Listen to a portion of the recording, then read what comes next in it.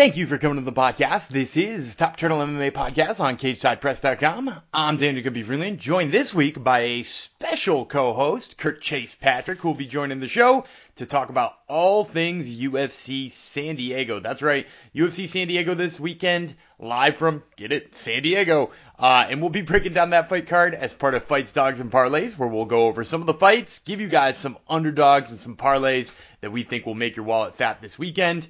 In addition to that, as always, I'm bringing you guys the interviews you know and love. Kicking off the show this week is an interview with Devin the Brown Bear Clark, who fights Azamat Murzakanov. And we'll be talking a little bit later on in the show with Tyson Nam, who is fighting O'Day Osborne on that same exact card.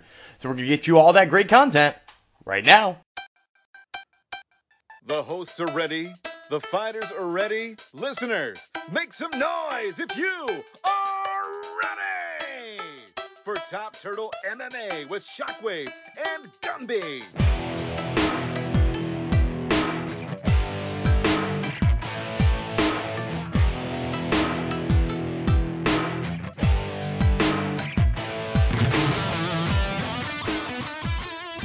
All right, and joining me today is Devin Clark, who fights Azamat Murzakanov at UFC San Diego on August 13th. So, Devin, I wanted to start here.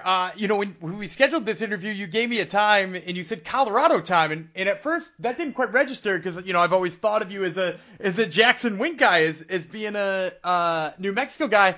Now I see you're training at Team Elevation a little bit. Is that a permanent switch? Is that a fight camp switch? What exactly prompted that? Yeah, it's a permanent fight camp switch. Yep. So I just, I needed a little bit of different pace. I tried out Team Elevation, ended up really liking it. I gel really well with the coaches and the training partners. We got Cody Donovan and Vinny Lopez are my main coaches now, and they've really taken me, and we kind of took a step back and revisited some of my basic stuff, some of my footwork stuff, some of my wrestling stuff, and kind of re-engage, where we're trying to go with that, and just putting together a good plan for it. Well, I like that. And now obviously you've had like a long career in the UFC with its ups and downs. What sort of prompted you to do this now, and what's it like kind of learning from brand new coaches, a little bit later in your career? To start, it's really good learning from new coaches. I feel like that new student again, where I really have to pay attention and go over these new ways of doing things. Not necessarily new things, but different ways of doing them, and just like a different strategies and different setups, even looking at like the setups of our training, our practices. It's a lot different and a little more what I'm used to when I grew up wrestling. It kind of just clicked with me. And then, there's a few different reasons I left Jackson Wink. One, I was on a 2-fight. I think I lost 2 fights in a row, or I think it was just 2. Lost 2 in a row, and I knew I needed to kind of switch something up. Then also, Albuquerque is a long ways away from South Dakota. My wife and daughter are in South Dakota. That's where I live. So there was even more time away from them. And Denver's a lot closer, and it's easier to get in and out of here and go home and see them and stuff like that. So it just kind of made sense to make that big decision of changing gyms, and then also it made me dedicate even more, because I knew it was a big risk. I was going on my last fight of my contract, and I knew I needed to win, so it was super risky switching gyms at that time. But I was fully committed, fully engaged, and I got here. The Denver ears open and just listened to the coaches and trusted them, and we ended up getting a W and a new contract. So. Yeah, and not just the W. I do have to mention, it is your first big finish in the UFC. And not only did you do it, you did it against William Knight, a guy who's notoriously not particularly easy to finish. Tell me, obviously, even without just the contract stuff at the risk, too, how good did it feel to be able to go out and get him out of there? Oh, there were so many emotions running through my mind after that fight. 'cause like I said, new gym, end of the contract, there's a lot to prove, and a lot could have went wrong. And, you know, I would have been happy with the decision over him, but the new training didn't allow that. The move that I actually got him out with was just like a drill that we would do on the bag. Same sequence and everything. It's literally just a drill that we do, not a specific combo that we were working on, nothing like that. It's just a drill that we do. My body tapped into it at the right time, and we were able to get our first finish. So just out of curiosity, then, do you feel like what you're doing now at Elevation is way more finish driven than you were doing before, perhaps, or maybe it just clicks with your body better that we're going to see more finishes out of you now that you're there? I wouldn't say it's necessarily finish driven, but putting my feet in the right place was half of my problem all these years. And, you know, and nothing against Jackson Wink, Mike Winklejohn and Chad Smith and everybody out there, Greg Jackson, you know, we worked on some really good stuff, and I think the focus just might have been a little bit off, you know, because I'm a guy with a lot of speed, a lot of power, and you know, that was kind of our main focus, and we kind of forgot a step with the feet. We always try to, you know, put them in the right place, but, you know, working with Vinny Lopez, he just has such a good system for it. And working with these big guys, you can see what he did with Curtis Blades, also a big wrestler. And now he's really good at striking. And a lot of that's just putting your feet in the right place.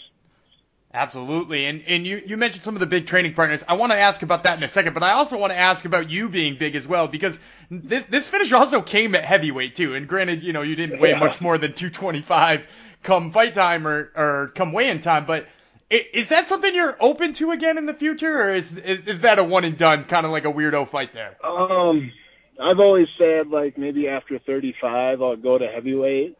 But you know, we'll see. We'll see how light heavyweight goes, because light heavyweight is my division right now, and for now that was just a one-time deal. But I know as I get older, I'll get bigger, I'll get stronger, and it might make more sense for me to move up to heavyweight. But also being in the room with Curtis Blades, I realize I'm not a heavyweight. You know, it's just, there's different levels to it. Well, and I was going to ask you about that too. Like, you've got some giants there, and not just Blades too. You got the Ultimate Fighter finale, Zach Pounga, who's there as well, who's a huge dude. Like, what is it like being in the room with like so many of those guys, and guys with wrestling backgrounds like yourself too? Mm-hmm. Yeah, it's really good. There's a lot of talent in this room, and you know, we keep kind of a smaller big guy group, and we help each other out and really push each other. And everybody has their own little thing that they do really well, but we all also try to stay well-rounded and everything. So that's where the wrestling and the striking kind of meets, and then also with the footwork. But yeah, it's been really good training with these guys. And, you know, Curtis Blades, he's a high level wrestler, been in the UFC a long time, you know, top ranked guy. And then you got a guy like Zach, who has done everything. He was in NFL, he's done rugby, now MMA. He was a police officer. So it's, you know, he has a lot of experience, and he's an athlete, he's athletic, and kind of everybody in the room is. So it makes for a good fit, for a good push. That's awesome. Now let's talk about what that pushes towards, which is this fight with Azamat Murzakanov. People have kind of been mixed on their thoughts about this guy. He's got like a big overhand right and clearly some knockout power. Sometimes it looks like he can wrestle, but some say he's not really great at putting it all together. What are sort of your thoughts on Murzakanov? I mean, just that he's a rookie. I'm gonna treat him like a rookie. You know, he's undefeated, but you know, who's he fought, stuff like that, and that doesn't really matter. He might be the next best guy in the world. Who knows? But for now, I'm treating him like a rookie, and I'm gonna expose those things that he's not good at putting together. You know, his transitions, his in between stuff. You know, he might be able to wrestle a little bit. He can strike, definitely, we know that. But can he do that while I'm doing what I'm really good at, and that's being overall good, mixing up my wrestling, my striking, different feints, stuff like that. Can he deal with that? And if you haven't seen that before, which you see that in the UFC, you don't see that too much on the Pro-Am level, but you get to UFC, you see these guys with all these different talents, and they're the best at those talents. And I've seen a lot of those guys. This is, I think, my 14th fight in the UFC. I've seen just about every style there is. So I'm going to take that into the fight with me, and that's definitely a lot of confidence there going into that. And like I said, he's the rookie. This is his second fight in the UFC. Welcome. Well, and you mentioned seeing a lot of different styles and a lot of different high-level opponents. Obviously, you main evented a UFC card against Anthony Smith. That's about as high as it goes right there. Do you find that it's dangerous to take a fight with a guy, like you said, he's a rookie, he doesn't have much name value. You're on a new contract now, so it's not necessarily the kind of fight you have to take, but is there a little danger in taking a fight with this guy? There's always danger. I mean, he is in the UFC. At the end of the day, there's a reason they picked him, or that he's in the UFC. He's actually, he has some good talent. But like I said, I just not sure if he's put it all together yet. And that's the great thing about getting paid to fight. You get to test that. We get to test what he's done, what he's experienced versus what I've done, what I've experienced. And I bet on me 100% of the time. I'm definitely battle tested, and yeah, I've seen a lot, learned a lot over the years. Well, and let's get a prediction then. Are we going to get to see the second Devin Clark finish come August 13th? Possibly. I think that's like one of the top rules: never chase a finish, let it come naturally. And if I do everything right that I know how to do and how we kind of think this fight will go, the finish will come. Or you'll just see a bloody Azamat, whatever his name is. So, yeah. Well, we're looking forward to it. Once again, fans, this was Devin the Brown Bear Clark, who fights Azamat Murzakanov at UFC San Diego on August 13th. Devin, thank you so much for the time. I really appreciate it. Thank you. Well, we hope you enjoyed that interview with Devin the Brown Bear Clark. I once again am Daniel Gubby Freeland, joined now by Kurt Chase Patrick. Kurt, before we get into this UFC San Diego card, which is pretty damn exciting, I want to talk about something else that's pretty damn exciting, and that is all of these fight bookings we're getting. The most recent rumblings is the UFC in Madison Square Garden pay-per-view is going to be headlined by Israel Adesanya versus Alex Pereira and co-headlined by Dustin Poirier versus Michael Chandler. Your thoughts on those two phenomenal matchups? Hey man, thank you for having me on the show. I always appreciate it. I gotta say I'm a little upset. Well, that's the wrong word. I was really hoping they were going to announce Jones versus Stipe for MSG. But I mean, Adesanya, Pereira, can't go wrong with that. They have such a backstory, which makes it kind of crazy. Pereira's 4, maybe 5 fights into his UFC career, and he's already getting a title shot. But he does hold 2 victories over Israel Adesanya, albeit in another sport. And then Michael Chandler, Dustin Poirier, it makes a lot of sense. And that's like, we had that group of like all action, just blood and guts warriors, right? The Eddie Alvarez's, Michael Chandler, Dustin Poirier, Justin Gaethje. This is one of the fights that hasn't happened yet. And again, it makes a lot of sense. If you look at their rankings, they both lost to Charles. They both fought for the title. The only thing I ask is that they really do make this bad boy co-main 5 rounds, because these guys deserve it. Although I really couldn't see it hitting 5 rounds. I would just like the thought of it being 5 rounds, possibly seeing a 4th and a 5th. But I absolutely love that fight. I love the Adesanya Pereira fight. I'm a local. I'm in Connecticut, so I will definitely be at that one. Yeah, being a Northeast guy, I love when they load up the MSG shows, or like the one they had in the Barclays all that time ago, which was Cejudo versus TJ Dillashaw. That one was loaded up as well. I like that they load up Northeastern cards, and I completely agree with you on the 5-round nature of it. Mostly, like you said, I can't see it going a full 5 rounds, but at the same time, like, part of me imagines a scenario where we're done with 3 rounds. And there's, round 1 clearly to Poirier, who comes out strong. round 3 to Chandler, who decided his wrestling works in the 3rd round, and some weird toss-up 2nd round, and we're just never satisfied for the rest of our lives because that a 3-round decision just can't settle that for us. So yeah, that would be kind of criminal if they didn't. And you know what, too? They've made a habit out of making 5-round co-main events, right? Nate Diaz got that treatment. If Nate Diaz can get that treatment, can't we give it to Poirier? Yeah, I agree, man. It just makes sense. I mean, the winner of this, especially if it's Chandler, probably fights for a title again. Honestly, I mean, who else is there if you win? I mean, well, there's a lot at lightweight, but Chandler's got a big name. He's been a big company guy.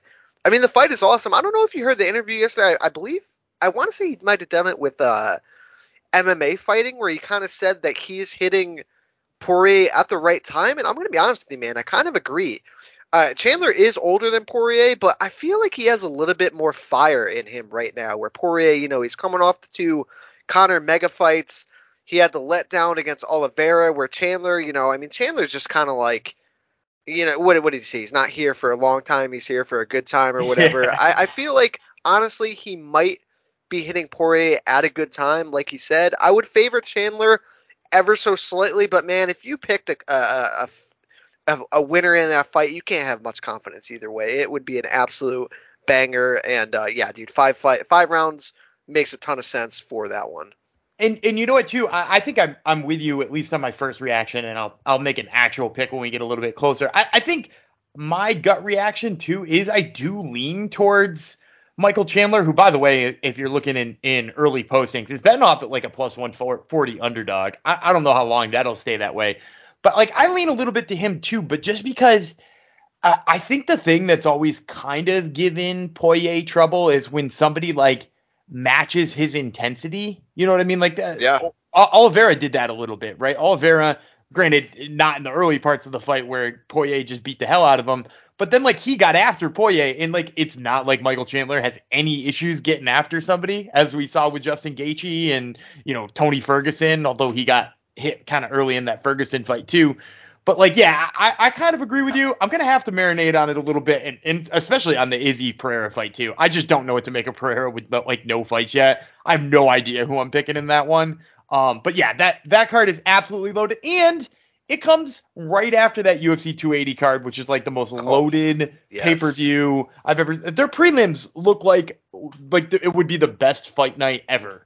Because like that card is insane. The prelims have Marina Rodriguez and Amanda Lemos. The prelims have Manon Fiorot and Caitlin Chokagian and Kai Bahayo versus Mahmoud Muradov, and actually Nikita Krylov and Ozdemir are going to be on the prelims. Like, that's insane. Like, that you would never think that. So, yeah, I'm looking forward to both of those cards. But before we get to those cards, we do have to get you to UFC San Diego, which is this weekend. We'll, of course, be breaking down that as part of Fights, Dogs, and Parlays, where we'll give you 3 fight breakdowns, an underdog, and a parlay that we think will make your wallet fat this weekend. But before we get to that, I do have to let you know that this edition of Fights, Dogs, and Parlays is brought to you by MMA Play 365.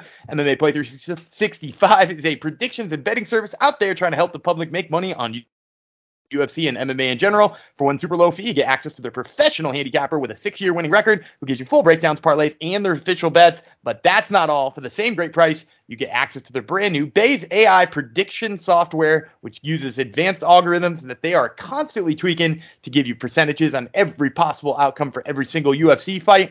They've got packages of all lengths and sizes to fit your needs, including a daily fantasy one if that's your gig. So go check them out at MMAplay365.com, and don't forget to use promo code TOPTURTLE for 10% off their annual package. That's MMAplay365. All right, so with that all out of the way, UFC San Diego is coming to you live from the Pechanga Arena in San Diego, California, obviously. Headline by Marlon Vera and Dominic Cruz. So let's get right into that main event. We've got Marlon Vera betting off as a negative 190 favorite. He's coming off 3 straight wins over Davey Grant, Frankie Edgar, and the most recent one, a damn impressive performance over Rob Font. And of course, he's going to be fighting the former champion in Dominic Cruz, who's been out for almost a year. We haven't seen him in about 8 months. Of course, 8 months ago, he did beat Pedro Munoz, and before that, he had a split decision win over Casey Kenny. Previous to that, the loss comes to Henry Cejudo, and of course the title loss to Cody Garbrandt as well. So he is on a 2-fight winning streak up against the youngster Marlon Vera, who's on a 3-fight winning streak. Dominick Cruz, the plus 160 underdog. Who you got? This is a tough one, man, because Marlon Vera has been on an absolute tear, and I mean he's looked extremely good. And if you look down his record, I mean, outside of that Jose Aldo loss, he's been winning since 2018. Yeah, he lost to Song Yadong, but I think you can agree that most of us thought he won that fight. Mm-hmm. And like you said, man, that last performance against Rob Font, who, I'm sure you're just as familiar with I am, being a Massachusetts guy. I mean, Rob Font is no freaking joke, and for Marlon Vera to, I mean, dude, Rob Font's face after that fight was just picked apart. Marlon Vera is super well-rounded. He's good on the ground. He's got great stand-up. He's tough as nails. And Marlon Vera is one of those guys that, like, he's got like that little bit of edge to him. But I always get a little bit hesitant picking against Dominick Cruz because, I mean, look at who Dominick Cruz has lost to. Henry Cejudo, Cody Garbrandt before Cody Garbrandt's chin fell off a cliff, and then you got to go all the way back to 2007 to find his last loss. I mean, Dominick Cruz said himself, ring rust is not a thing. He showed it many times, so him being out for a while doesn't really, affect, or I guess I would say like sway me either way in picking. This is a real tough one, and I do like the booking because it kind of feels like Dominick Cruz is, again, I don't think he's going to get a title shot with a win here, but this might be like his last shot at staying completely relevant in that title picture, right? Because if he loses here, I mean, he could retire. He could become like that gatekeeper to the stars fight. Man, I still want to see him fight Frankie Edgar and Jose Aldo, but Yep. Man, if I had to make a pick, as hard as it is to pick against Dominick Cruz, dude, I think Marlon Vera is just on fire right now. His striking looks great. Dom is always tough to deal with on the feet with his movement and his feints, but Dominick Cruz being 36 years old, I don't think he's going to be as spry as he once was. I think it's going to be interesting early. I think he is going to give Marlon Vera some fits, but in the long run, I think Vera is going to get to him, and I think Vera probably finishes him late, maybe like the 4th or 5th round.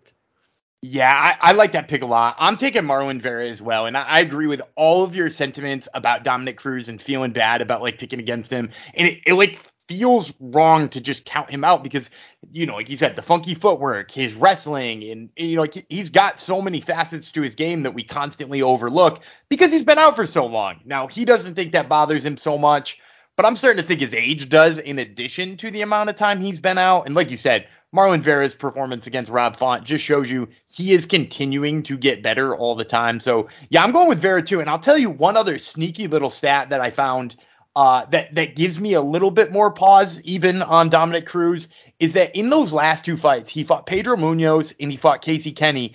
In those 2 fights, he shot 18 takedowns in those 2 fights. He scored 3 of them. And not that Casey Kenny's not a good wrestler, not that Pedro Munoz doesn't have some solid grappling, but you don't think of them as like the elite level guy who's going to shut down the wrestling of a champion. And Dominick Cruz, damn good champion. I mean, you go back, he took down TJ Dillashaw a couple of times to like secure that weird split decision win in Boston. So for his wrestling to have fallen off that much, I think that's an indicator of bigger fall offs for Dom Cruz. So I too will be taking Marlon Vera. We'll be on the same page in that one. And let's see if we're on the same page in the second one, which is Cynthia Calvillo fighting up at flyweight yet again. She is riding a 3-fight losing streak. She's lost to Caitlin Chokagian, Jessica Andrade, and Andrea Lee. Of course, not too terrible names there to be all that much ashamed about, which is probably why she's still listed as a negative 150 favorite here. Against Nina Nunes. Nina Nunes is moving up to flyweight for the very first time. She, on the other hand, is coming off of a 2-fight losing streak in her own right. Now, that 2-fight losing streak, both down at strawweight, to Tatiana Suarez and Mackenzie Dern. Certainly, again, no shame in losing to those names right there. But we've got one fighter coming off of a 3-fight winning streak, one fighter coming off of a 2-fight losing streak, and coming up a weight class. Nina Nunes, the plus 130 underdog. Who you got in this one? This is a tough one, and I didn't realize that Cynthia Calvillo was 35 years old. I was kind of Yeah, under the impression she it was still like in shocks her. me every time. Yeah, I was under the impression that she was maybe like 31, 32.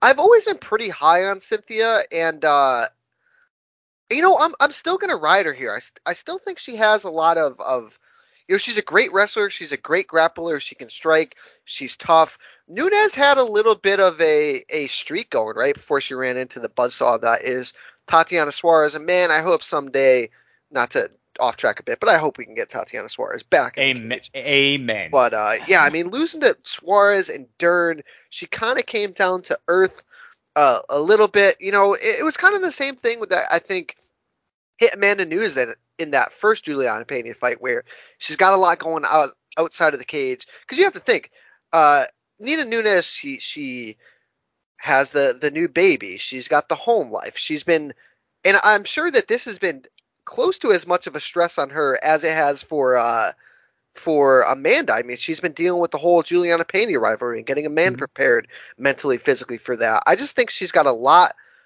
going on outside of the cage. I don't know how hungry she is anymore. Calvillo definitely needs to win, although Nina Nunes does. But I'm riding with Calvillo here. I think she's going to be savvy enough on the mat to get some takedowns when she needs to. I think it's going to be a close fight, but I think Calvillo edges it out by decision.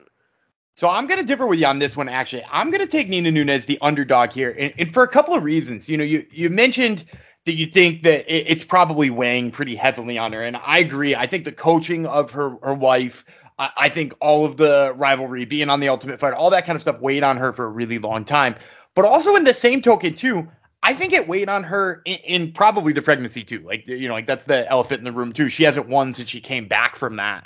But also I think that's probably because she was down at strawweight, a division that doesn't look like it fits her body anymore. She looks like she put on a ton of muscle. She looks like she's much more jacked than she used to be.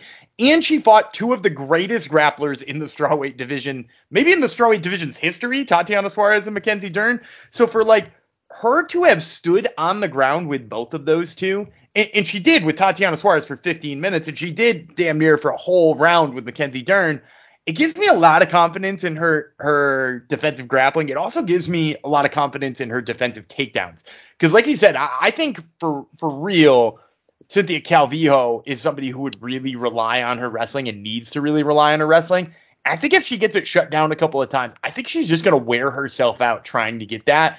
And Nunes, I think, is, at the end of the day, probably the cleaner boxer and the crisper boxer. So I'm going to take a little stab on the underdog here. I like Nina Nunes at plus 130. And that brings us to our very last fight that we'll be breaking down before we hit you with that underdog and that parlay. And that is Lupita Godinez versus Angela Hill.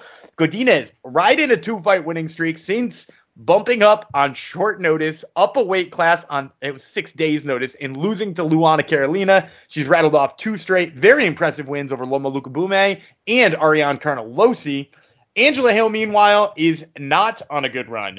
She has lost 3 in a row. Virna Jandiroba, Amanda Lemos, and Tisha Torres have all taken her to the cards and beat her. Before that, she did beat Ashley Yoder, but had split decision losses to Michelle Watterson and Claudia Gadelia before that. So we are talking about 1 in 5 in her last 6 fights. Of course, I haven't mentioned the odds yet. Lupita Godinez is betting off as a negative 240 favorite. Angela Hill, plus 280. So I got to ask, is there any liveness in this dog, or are we riding the hot hand in Loopy?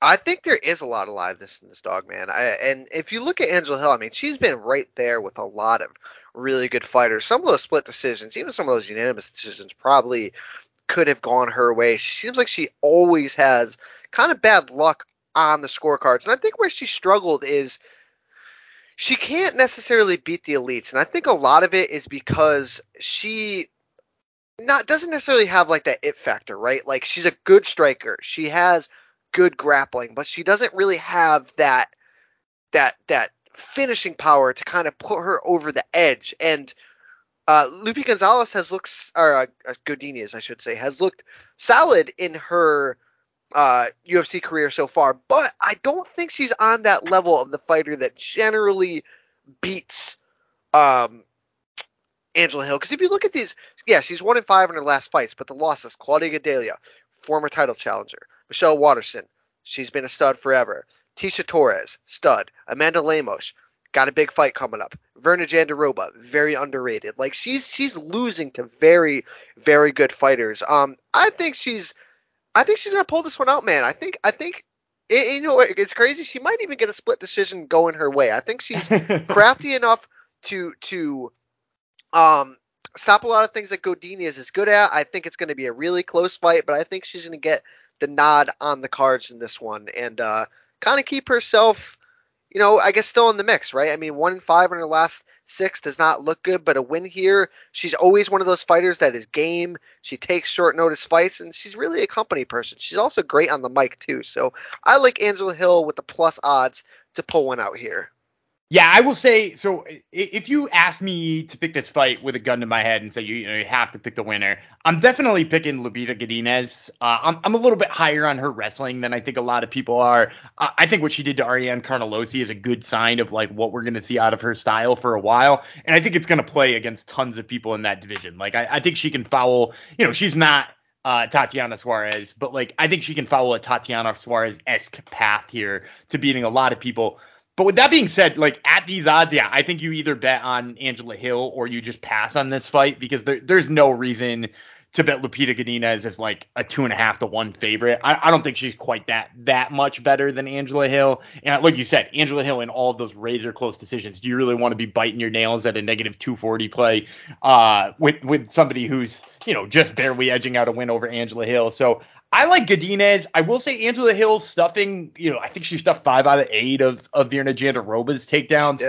Ooh, that's going to give you some pause too. But at the end of the day, I think Lupi gets just enough that like, hey, you're maybe right. Maybe we see a split decision here and they just favored enough of that top control time for Lupi. So I'll take the favorite in this one, but it is definitely a closer fight than the odds suggest. Now, it is time for us to dig into our underdog to play. I'm going to let the guests go first in this one. So, Kurt, who do you got circled as your underdog to play this weekend? This may seem kind of crazy, but this man has surprised me quite a few times before. I'm going with Gerald Meerschaert. And Gerald Meerschaert is a plus 240, 250 dog, so you get some good value on him. He's not a close dog where you're kind of scratching your head as why should I throw some money on that? Like I said, he's split about a plus 240, plus 250. Gerald Meerschaert is a submission specialist, right? He has, I had this circle. He has 26 submissions on his resume. Bruno Silva has 5 submissions, albeit he hasn't been submitted in a while. His last submission was 2016. He was on a bit of a run before he fought and lost to Alex Pereira, who we talked about before is going to be fighting for the UFC title coming up. I just like Gerald Meerschaert, man. I think he's a wily vet. He's probably going to get hurt on the feet.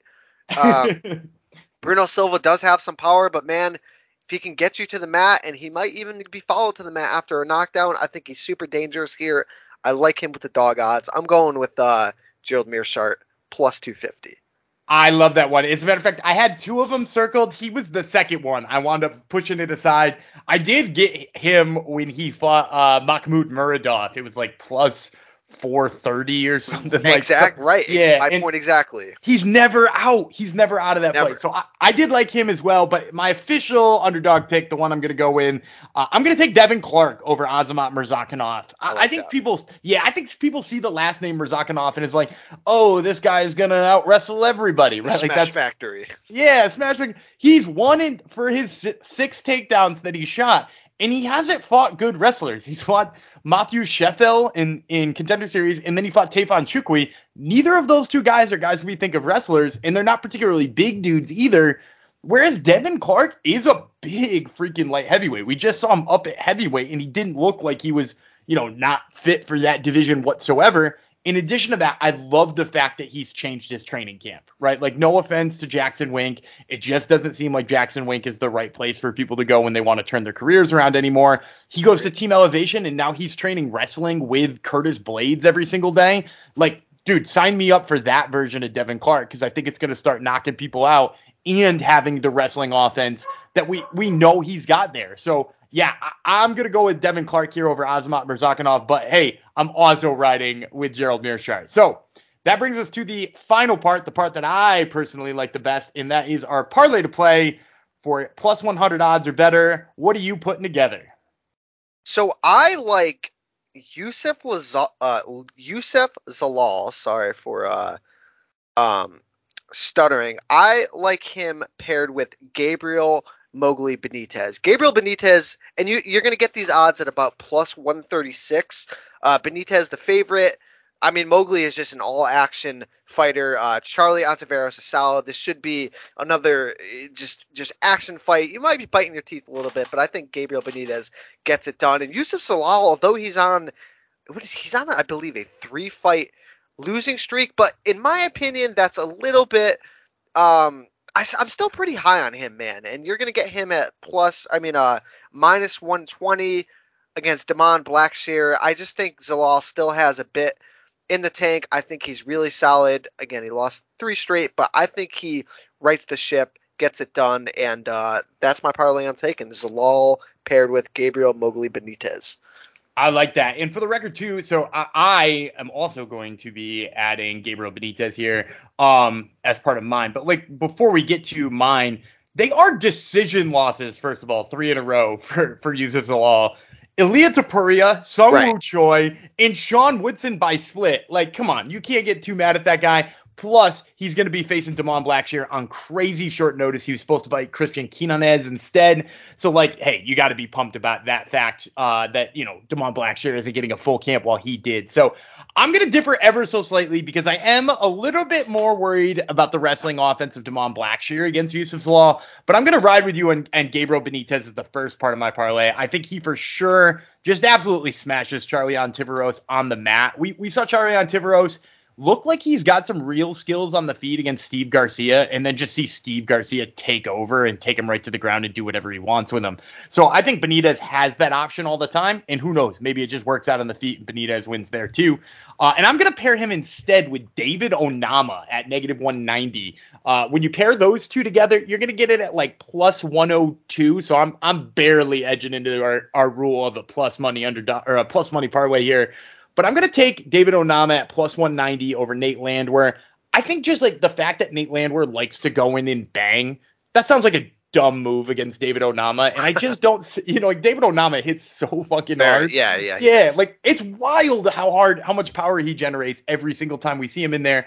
And he's one of those guys who like earned my respect by stepping in on short notice, fighting up a weight class, and just like going to war for 15 minutes in a fight he had no business being in. And since then has looked incredible in his actual weight class. So I think Nate Landwehr is going to go in there, want to trade with him, and I think he's just going to eat one of those right hands big. So my official parlay here will be David Onama and Gabriel Benitez plus 103. And that's going to do it for this edition of Fights, Dogs, and Parlays. But don't go anywhere just yet. We do have one more special treat for you guys.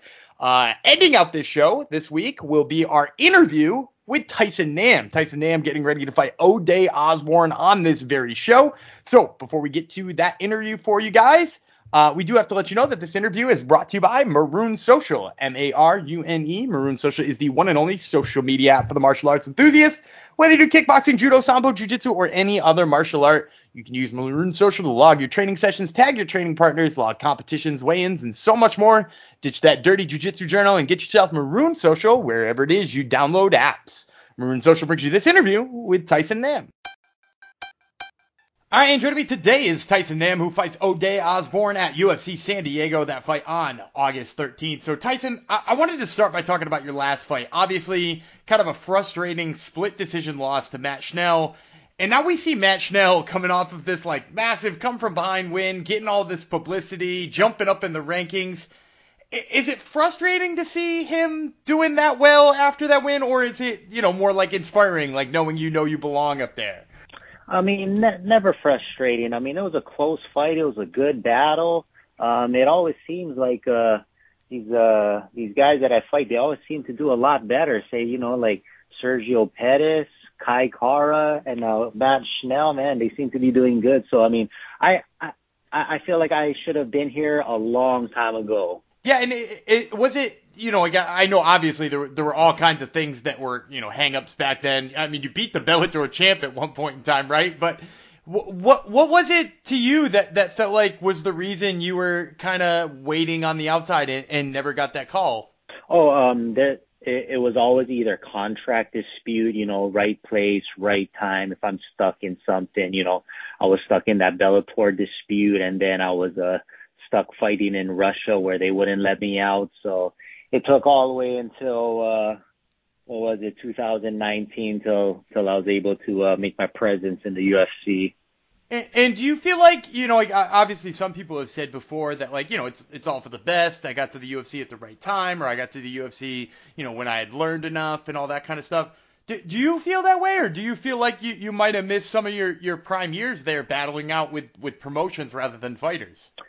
Even though it took me a very long road to get here, I really honestly do believe now that I came in at the right time.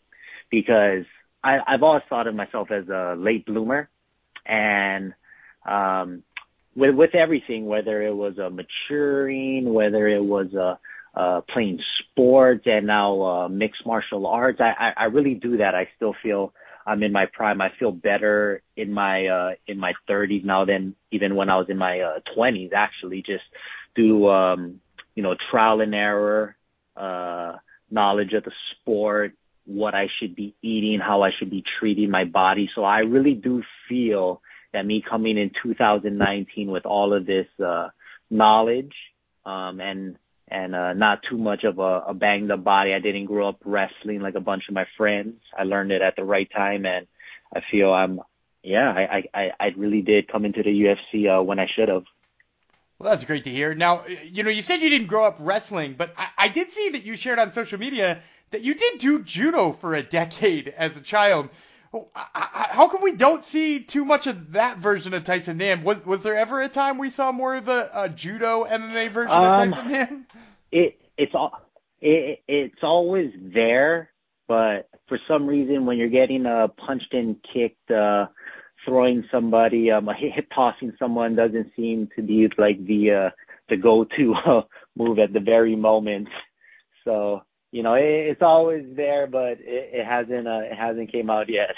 All right, well that's good to know. It's in the holster if we ever need to see it. Now, you mentioned in there that you came to the UFC at the right time. You're a late bloomer, but at the same time, you've had a lot of cancellations here. You've had a lot of fights that have fallen through, including 2 in the last couple of months against Tagiru Lambakov, rather.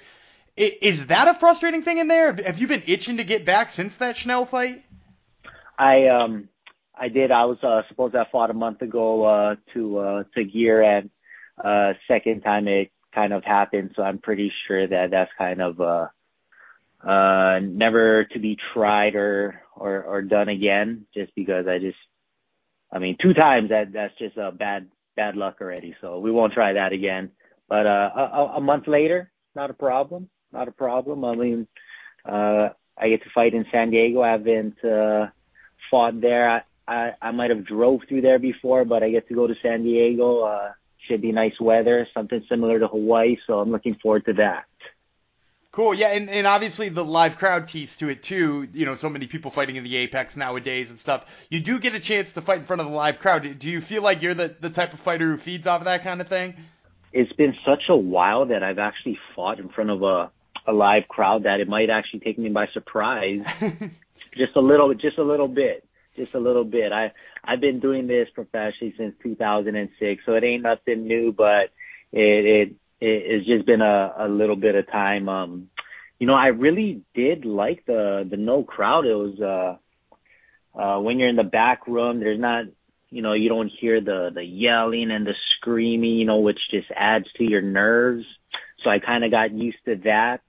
But the crowd is back, and I think I will be excited when I do actually hear these screams and everybody chanting or maybe even booing. It doesn't matter. Noise is noise, and we're gonna put on a great show. Oh, I love that mentality. Now, you mentioned that this fight is only a month after those 2 fights, or those 2 different dates you had with Tagiru Lambakov. This fight does seem to have come together really quickly. And in fact, at the time of us talking right now, I'm not even sure the UFC has it listed on their website as being an official fight yet. Did it all come together quickly for you too, or did you know that this date was a possibility, a little bit longer than we have? Yeah, no, I'm pretty sure that O'Day and myself, we was let known very last minute, last week exactly. So we didn't have too much time for a full training camp. But I mean, we're fighters. We always gotta stay ready. If you want to be professional, stay ready. And when they call you, you're not gonna be worrying about maybe I should, maybe I shouldn't. Am I gonna make the weight? Am I not gonna? We're ready. We're in the UFC, and this is our life, and we're ready to go. Well, that's good too, and obviously you had the training camps for Tagir in there as well, so I'm sure that doesn't hurt. But also, O'Day obviously is a much different fighter than Tagir Ulanbekov.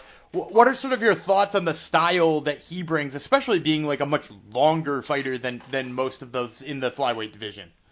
I like it a lot. I was watching him through the pandemic. We beat a lot of the same opponents that we both had, so it only makes sense that we fight each other. Yeah, with his length and his reach, very lengthy for the flyweight division. But I've been training with bigger guys with longer reach than that from when I started, so I'm pretty sure I'll be well ready and equipped to handle that length.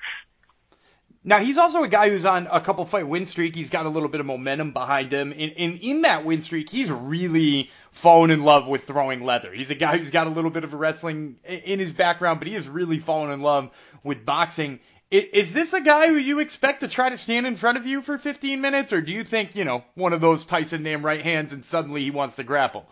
I'm pretty sure we want to throw down. I know I'm pretty sure, I'm thinking that himself, and I know for myself that we like to put on exciting fights. We want to see the fans yelling and screaming from punches, kicks, knockouts. It's just in our blood. It's in our DNA that we want to have an exciting fight in San Diego. Well, we would love to see that as well. Now, before I let you go, I always like to get a prediction out of my fighters. How do you see this one ending on August 13th? KO, nothing less. All right, well, you heard it here first, folks. This has been Tyson Nam, who fights O'Day Osborne at UFC San Diego. That fight, August 13th. Tyson, thank you so much for the time. I really appreciate it. Thanks a lot, man. And that's going to do it for another episode of the Top Turtle MMA Podcast. We want to thank you, the fans, for tuning in each and every week. We would not have a show without you guys. We also want to thank our sponsors, Maroon Social, and of course, MMA Play 365. And as a reminder, you can check us out on the socials at Top Turtle MMA in both Instagram and Twitter. And until next week, I'm Daniel Gumby Freeland. He was Kurt Chase Patrick, and we will see you then.